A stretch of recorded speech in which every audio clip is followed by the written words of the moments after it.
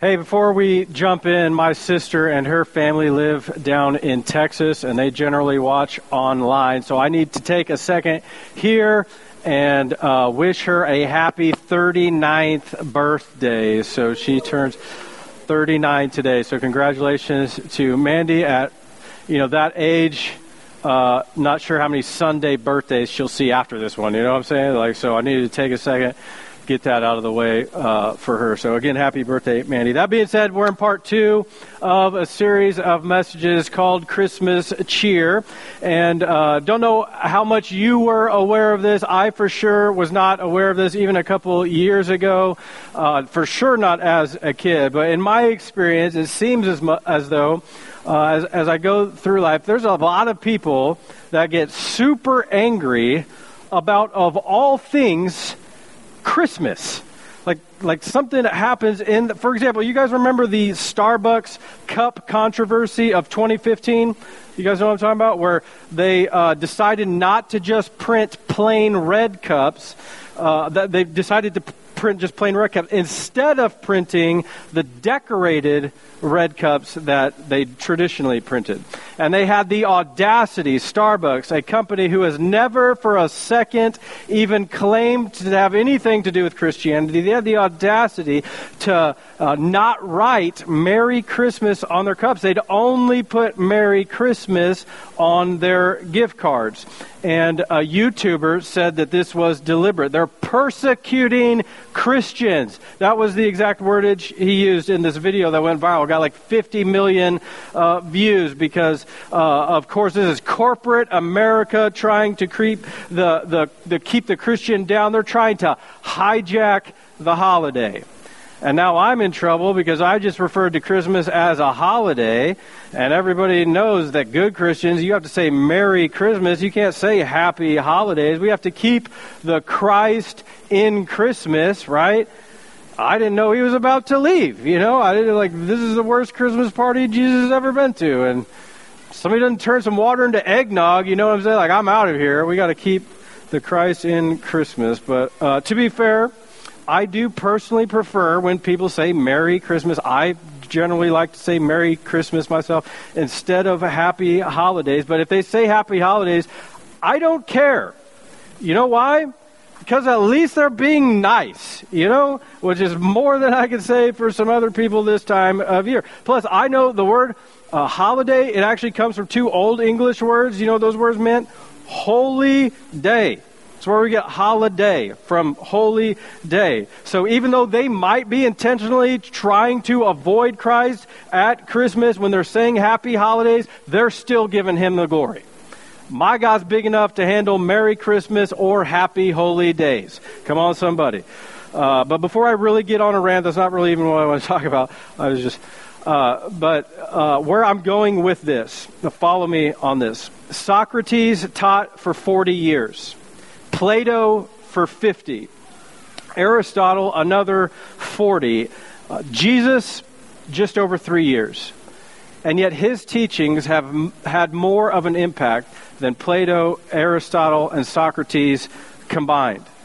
Jesus never wrote a poem, never scribed a chapter of any sort of novel, and yet Dante, Milton, and Lewis have written epic works based on Jesus' teaching, works that would last hundreds of years. Furthermore, Jesus has composed no music. We have no record of him ever playing an instrument, and yet Beethoven and Bach and Handel, they would all record some of the most iconic symphonies in the history of the world. Hope you know Jesus never touched a paintbrush, never chiseled any sort of artwork, and thousands of pieces of art all reflect his beauty. Which leads me to believe that Jesus' reason for coming had nothing to do with art or influence or sculptures or trees or seasons greetings.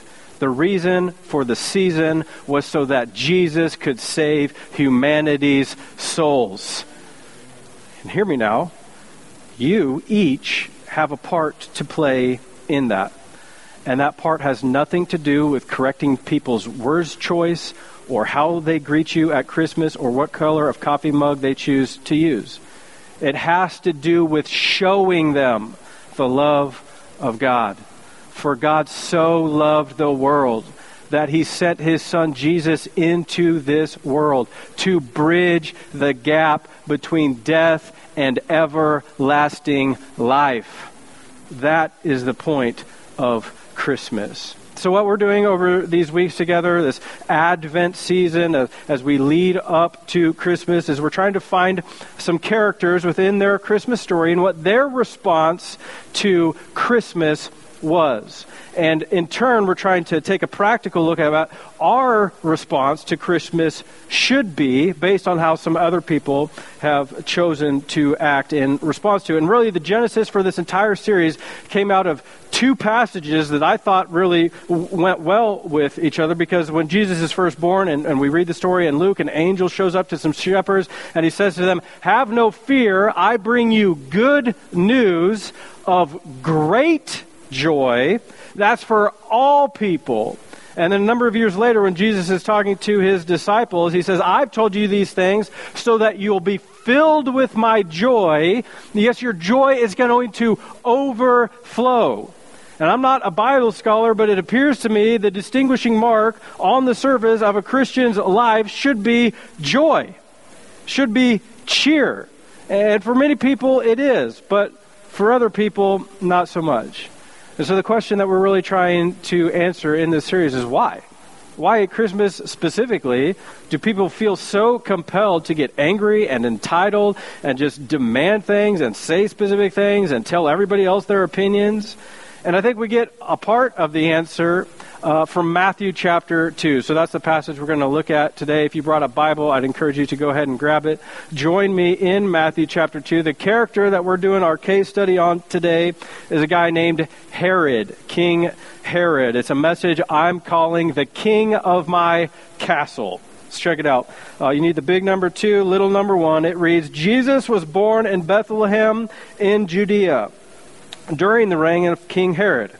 About that time, some wise men from eastern lands arrived in Jerusalem asking, 'Where is the newborn King of the Jews? We saw his star as it rose, and we have come to worship him.' King Herod was deeply disturbed when he heard this, as was everyone in Jerusalem. He called a meeting of the leading priests and teachers of religious law and asked, 'Where is the Messiah supposed to be born?' 'In Bethlehem in Judea,' they said, 'for this is what the prophet wrote. And you, O Bethlehem, in the land of Judah, are not least among the ruling cities of Judah, for a ruler will come from you who will be the shepherd for my people Israel.' Then Herod called for a private meeting with the wise men, and he learned from them the time when the star first appeared. Then he told them, 'Go to Bethlehem and search carefully for the child. When you find him, come back to me and tell me so I too can go and worship him.'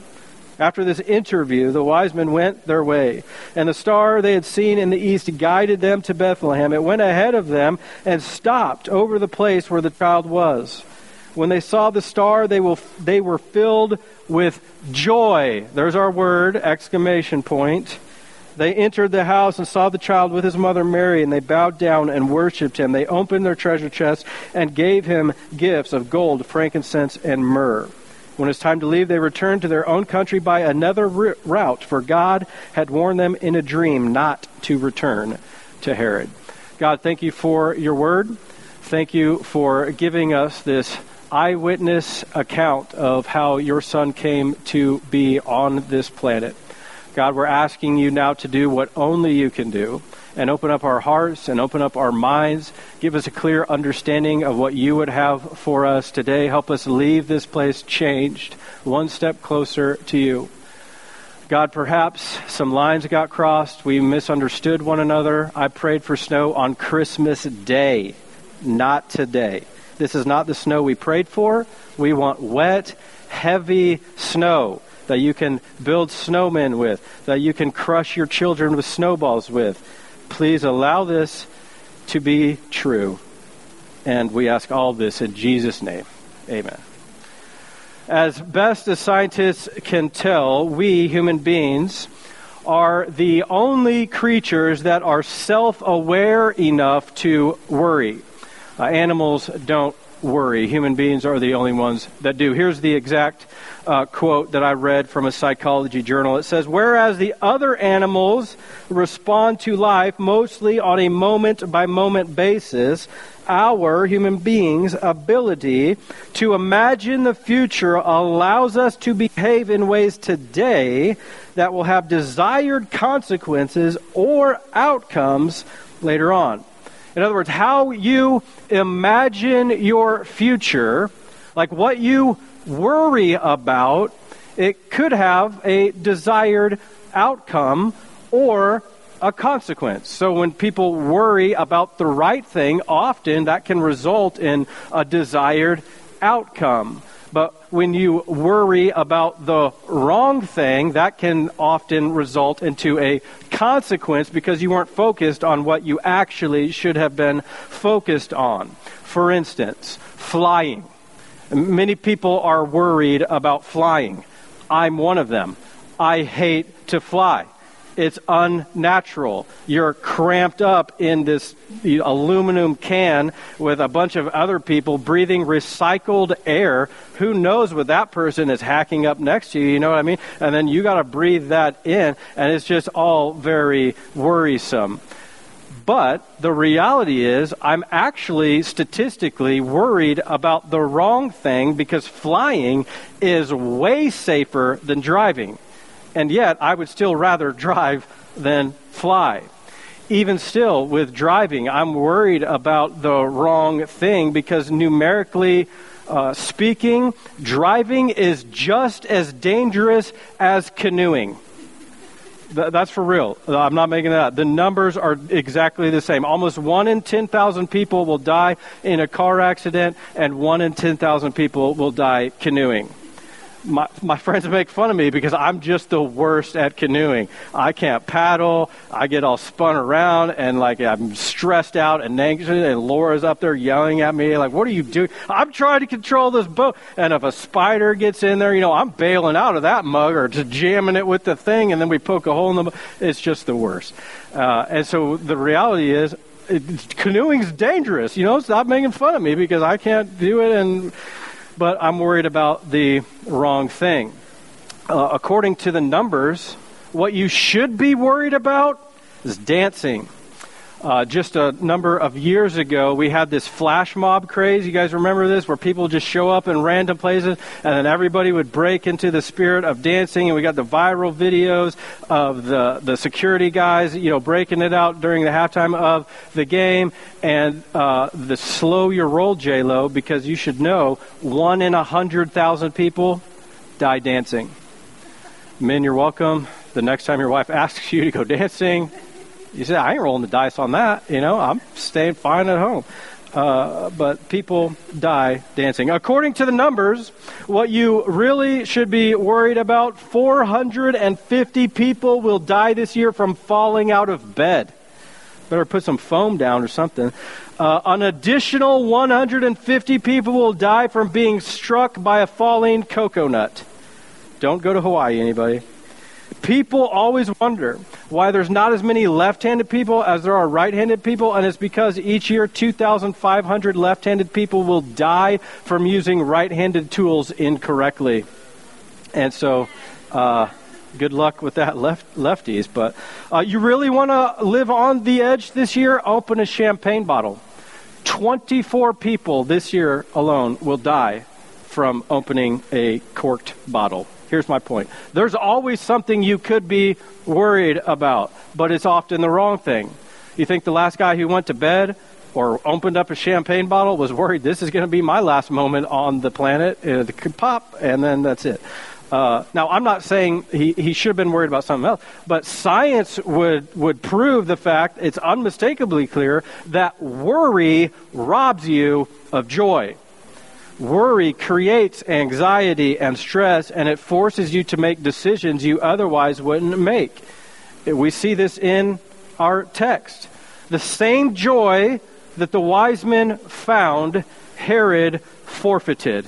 Look at verse 10. Wise men filled with joy. Back to verse 3. King Herod deeply disturbed. Why the dichotomy? Worry. Herod was worried about the wrong thing. Here's how I want you to jot it down if you're taking notes. By offering joy to all, God inherently creates jealousy in some. It's unavoidable. Worry, jealousy, it acts the same way. And by God creating joy, sending joy to the world, offering it to everyone, it inherently creates jealousy in some and worry in others. So as we continue the conversation this morning, really the question that I'm trying to get you to answer in your own heart and diagnose in your own life is, what am I worried about? Like, what do you as an individual allow to generate worry in your life? Is it the right thing? Because you can worry about good things. Is it help? Or is it causing jealousy? And I know what some of you are thinking. You're thinking, well, Pastor, thanks to you, I'm now worried about everything. Canoeing and coconut and falling out of bed. Look, I'm with you. It was a struggle for me to get out of the house this morning. I might not ever leave my house again because of everything that's happening. But if you can really strip away all the layers of it all, and I think if you could really get to the heart of the issue of what is causing worry in your life, more than spiders and more than snakes and more than flying and more than the safety of your own children, the single greatest worry that people have is you're scared to lose your power. You're worried about losing control. You're worried that you won't have autonomy in your life anymore. We worry about that because we all have the desire to be kings of our castle. We're authors of our own stories, masters of our own domains. Could have taken you all the way back to Genesis for this, when sin entered into humanity. And that tempter, Satan, came to the woman Eve and said, "You'll be like God if you'll eat this fruit." And instead of worrying about the consequences, instead of thinking about all the joy that she had already been given, the man and the woman become jealous. They want to be like God. Who is God to tell us what to do? And since that moment where they bit into that fruit, ever since then, we've all had that same lust for control. We've all battled that same idea that I don't need anybody telling me what to do. Just the other night, as I was putting my kids to bed, one of them, who will remain nameless, asked me, "Why do I have to do what you say?" And I said, "You have to do what I say because it only takes me and your mom 9 months and we'll make a new one of you." You know what I'm talking about? And I enjoy that process of it. It's all this that we're having right now that I don't appreciate. The pride and the jealousy, that starts early, doesn't it? I didn't have to teach my kids any of that. It's in their wicked little hearts. And this is not just a biblical concept either, by the way. Throughout history, the hunger for power has motivated many men and many women to create horrific atrocities across the globe. It's argued that Genghis Khan killed up to 11% of the world's population. Let that sink in. 40 million people, by some estimates, that he murdered. His son-in-law, Timur, just as wicked. He once built a tower out of 20,000 skulls to intimidate the tribes that were around them to not mess with Timur. Apparently, it didn't have the same impact that he thought it would. It didn't generate fear among the people. So the next group of people that he beat in battle, he skinned some of them alive. The others, he constructed a tower out of their bodies, oh, by the way, while they're still breathing. Who even thinks of that? Who even thinks to themselves, you know what, I'm going to skin this dude alive. And then I'm going to build a tower out of everybody else, and I'm going to cement them together while they're still breathing. First breakfast, finish the breakfast burrito, and then that's what we're going to do today. What in the world? Who thinks of that? I could have talked to you about Ivan the Terrible, Attila the Hun, Bloody Mary, if you think this is just a male problem. More recently, could have talked to you about Stalin or Pol Pot or Hitler. History is wrought with horrific, horrible people. And it's kind of ironic because we get a pretty good case study in this text from our boy Herod. King Herod is notoriously ruthless. He once drowned a Jewish high priest who was more popular than him. He had 2 of his adult sons strangled because he thought they were trying to overthrow him. History tells us he murdered his favorite wife. He had 10, so he got a new favorite, lucky her. And murdered her and her family because he too thought he had to change his will 7 times because he kept murdering the heir. So Merry Christmas, everybody. This is the most festive message I could come up with. Murder, death, and destruction. But this should kind of cause verse 3 to be put in a little bit better context for you, because it says King Herod was deeply disturbed, as was everyone in Jerusalem. Well, of course they were. They knew Herod was insane. And so when these kings from the east show up, these wise men start looking for the newborn king of the Jews, everybody's like, ooh, we don't actually use that name around here, because guess what King Herod's favorite little nomenclature for himself was? King of the Jews. That's what he liked to refer to himself as. It's kind of ironic because he wasn't even Jewish. If you know your Bible history, we can trace Herod's line back to Esau, of the same Esau of Jacob I loved, Esau I hated. That's where Herod comes from. And so he's not a Jew, and in order to fix that little paradox that is his life, he married a Jew and began practicing Judaism. In fact, he helped rebuild the Jewish temple. And in his own mind, he was trying to create some sort of credibility as a Jew. But it just goes to show you that you can know a lot about God and never actually know God. And that's what people should be worried about. But when the God of the universe does show up, Herod was so worried about keeping his throne, he never surrendered his heart. And that's a big deal, because Herod, what's true for him, is also true for you. And there's only one place on the throne of your heart for a king. And the question is that king going to be you? You going to be king of your castle? Or are you going to surrender to the King of the universe? See, Jesus didn't come to this planet to be a great moral teacher. He didn't come to be some sort of inspiring character for you to model your life after. He came as a king, and one day he will return as a king. And that's what you should be worried about. But watch what Herod's response was. Verse 16. Herod was furious when he realized that the wise men had outwitted him. Remember, they left by a different route instead of coming back to him. So Herod sent soldiers to kill all the boys in and around Bethlehem who were 2 years old and under, based on the wise men's report of the star's first appearance.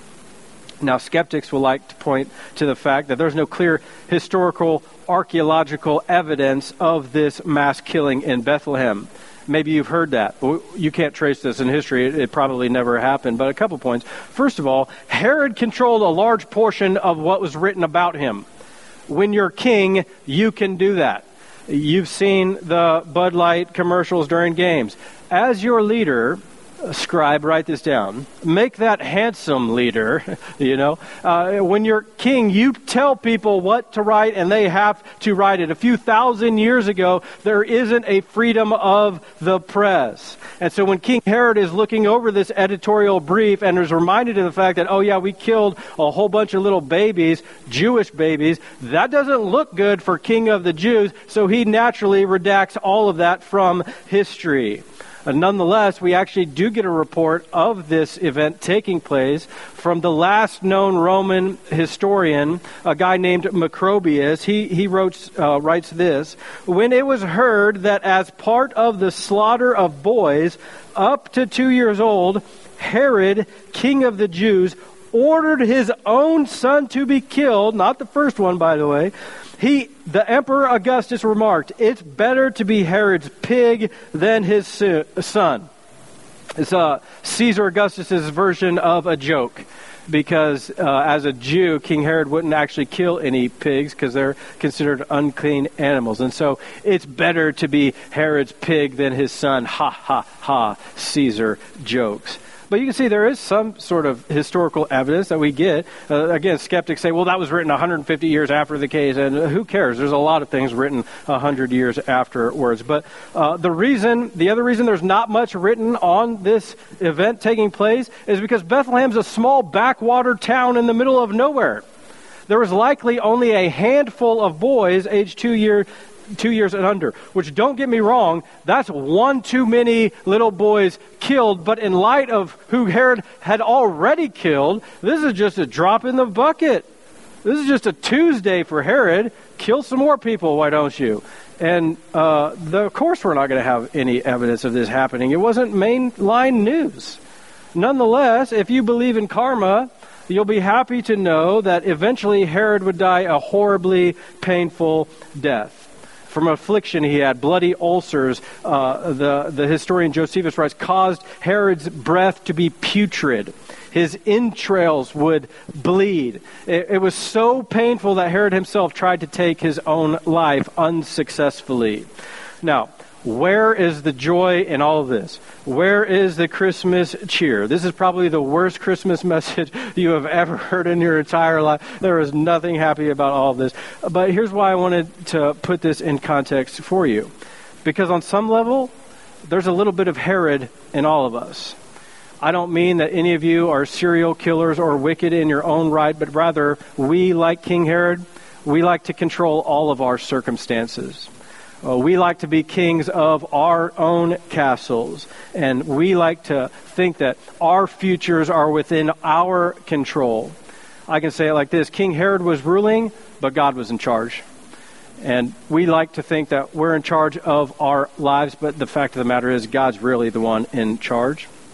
Think about how much of human history we've tried to develop and control our futures. Think about how we as human beings, we are the ones who invented clocks. We're the ones who created calendars. We're the ones who set alarms and schedules. And we've built massive computers in order to predict the weather. And we've studied the human body and things like calories and what you should eat and vegetables and how they act and meat and grass-fed beef and not all of these things. And we've invented constitutions and treaties in order to control governments. And Herod essentially did the same thing in his day. He used taxes and currency. He built aqueducts and massive buildings you can still go visit today, by the way. Don't know that your house is going to be standing 2,000 years from now. And some of the buildings that Herod constructed for his own glorification, they still are standing today. And he did all of this in order to help ensure the Pax Romana, Roman peace. 200 years, the only 200 years of human history that we have where an empire was not trying to overtake somebody else. And Herod did his part to make sure that there was still peace on earth during his reign. However, just because there's an absence of war doesn't guarantee the presence of peace. People were very disturbed, the text tells us. I like what the philosopher Epictetus wrote. He says, while the emperor may give peace from war on land and sea, he is unable to give peace from passion, grief, and envy. Exactly. Only God can do that. That's why control is so misleading. Because if you think about it in your own life, where do most of your problems arise? Generally, they come from passion and grief and envy. And because there's this lack of joy in your life, there's jealousy. And when joy is low, entitlement is high. I deserve better. I should have more. And so a lot of people, in response to this, we try and manufacture our own joy and our own peace. And generally, you, like Herod, miss the one who can actually provide it. Peace on earth, great joy for all people is what God came to this planet for. Write this down. Don't let your human insecurity cause you to miss a divine opportunity. This is really the message that we get from King Herod, that your human insecurity can cause you to miss a divine opportunity. Obviously, Herod was insecure. It's what caused jealousy. History tells us he was super short. Maybe that's why he was insecure. The old-fashioned short man syndrome. He wasn't actually Jewish. Maybe that's why he was insecure. That's why he had to call himself King of the Jews and demand that everybody call him that. I don't know what it is, but I know on some level we all have some kind of insecurity. We're all insecure about something. Could be your weight. Could be your financial situation. We do a lot to compensate for those things. Generally, it ends up perpetuating the problem. Maybe you don't feel good about yourself, so you'll stay in an abusive relationship. Maybe you try and self-medicate with harmful substances. I don't know what it is for you, but I know it's robbing you of your joy. That's what jealousy does. That's what insecurity does. Forget Herod for a second. Think about everybody else in this story. This enclave of wise men show up in Jerusalem. We don't know how many there were. We like to think of it as 3. We 3 kings of Orient are. We don't actually get that from the text. It just says some wise men. They brought 3 gifts, we know. But it could have been hundreds. We have no idea how many men there were. We know there was enough that when they start asking around about a king of the Jews, everyone in Jerusalem is disturbed. We read that. And we know they get an answer to their question almost right away from the Pharisees and Sadducees, the religious expert. And God all along for hundreds of years was giving his people clues as to what to look for in this Savior. So Herod asked the priests and the experts of the law, well, where is this king supposed to be born? Right away. Oh, in Bethlehem. Yeah, we knew that. Prophet Isaiah told us that a few hundred years ago. It's 6 miles away. We can go check it out. And the question you should be asking yourself is, well, why were the wise men the only ones who went? Insecurity. Because when you're an expert in religious law, when you know everything there is to know about God, you know God's not going to send a king as a baby. See, the Pharisees and Sadducees were too insecure to see the Savior in their own book. They knew everything. What kind of God would send a baby to save the world? Oh, make no mistake. He's not coming back as a baby. 8-pound, 6-ounce baby Jesus in his golden fleece and diapers. He grew up. And he's coming back to the universe as the reigning, defending king with a sword in his hand and a tattoo on his leg. You should read Revelation. It says it in there. It's crazy stuff going on when Jesus comes back. And what you really should be thinking and seeing is that in God's economy, it's always those who have the nothing to lose. They're the ones who welcome the Savior. It's the people who you'd never thought would do it. We saw it last week with the shepherds, those unclean sinners. We see it here with the wise men, those equally bad, evil sinners. Wait, what's wrong with the wise men, Pastor? Well, it's not something that often gets pointed out at Christmas, but we know from Deuteronomy 18:9 that when you come into the land the Lord your God is giving you, you shall not learn to follow the abominable practices of those nations. There should be found among you no one who, among other things, practices divination and tells fortunes or interprets omens, a.k.a. astrology. Divination, interpreting omens, looking at the stars, that was strictly forbidden by God. And so what the wise men are doing when they're searching the stars for the Savior, they're sinning. And yet, God, in his wisdom, meets them exactly where they are. And he rechannels these efforts back to him as he's done throughout the history of the world. God always meets the sinner where they are. Rahab, and David, and Moses. He always meets a sinner where they are, as he will with you. And he reveals to them the beauty and the simplicity of the gospel. This is what makes me so nervous about Christmas this year. And what worries me about Christmas every year is that you'll be worried about the wrong thing. Who's going to be there? What are we going to buy? What present will be underneath the tree? We got to get the stockings hung the right way. The lights need to be perfectly spaced on the tree and on the house. And we've got to post the picture of Santa online for everybody to see. And we got to get the Christmas card out early. And we'll start controlling and trying to control every single piece. And in our control, we'll begin to worry. And in our worry, we'll miss the beauty of the gospel that God loves you, that he sent his son to this planet to die for you. And the Pharisees and the Sadducees were given hundreds and hundreds of clues. And what worries me is Jesus can be as close as 6 miles away, and there'll be people who sit on their hands and never go and understand, because I'm the king of my castle. I'm not a sinner. I know the law. I've kept the law. I'm a good person. And is that not what the Pharisees did? Is this not just a different form of jealousy that's robbing you of your joy? Don't let your insecurity cause you to miss a divine opportunity where you can surrender your heart to the King of the universe. And don't let your insecurity cause you to miss a divine opportunity if you have surrendered your heart to the King of the universe. Don't let that rob you of the joy that you've had. Your joy should overflow, and in that overflow, you should be compelled to invite someone to come along with you this Christmas to hear the message that Jesus is the Savior of the world. I can promise you, if you'll take one of these cards and invite someone to our Christmas Eve service, I'll promise you nothing weird is going to happen. And I promise you, above and beyond any shadow of a doubt, that they'll get to hear the good news that Jesus came to this earth to die for them.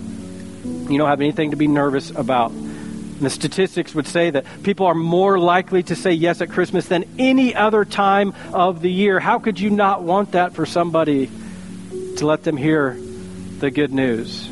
Strongly encourage you to invite someone this year. Don't let an insecurity rob you of the joy of seeing that person show up and potentially have their life changed forever.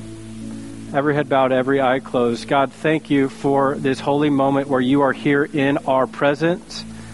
God, again, we're asking you to do what only you can do and speak to hearts and speak to minds. And as we pray and reflect over this message, I just strongly encourage you to think about your own life. Think about where insecurity is maybe robbing you of this opportunity to have joy. Think about, have you really surrendered your heart to God, or are you trying to live as the king of your castle? I want to give you a chance to make that right in your life. But if you have accepted Christ, I want to challenge you to think about your own life too, and say, is this season filled with joy for me? Because it should be. And if it is that joy overflowing into somebody else's life? And God, I'm begging you to bring the name of somebody to mind for each person in here who accepted you, of someone that they should invite to hear the good news of the gospel of your son Jesus this year. And again, if you've never accepted Christ as your Savior, and if you look at your life and you say, it's not working, I've been trying to control my life, stop. Confess with your mouth, believe in your heart, you'll be saved. I want to give you a chance to do that. And you can just say, God, I believe in your son Jesus, that he came to this earth, lived a perfect life, died on the cross, but rose from the dead. Forgive my sin because of the price he paid, and I don't have to. God, thank you for the free gift of salvation through your son Jesus, and it's in his beautiful name that we pray. Amen.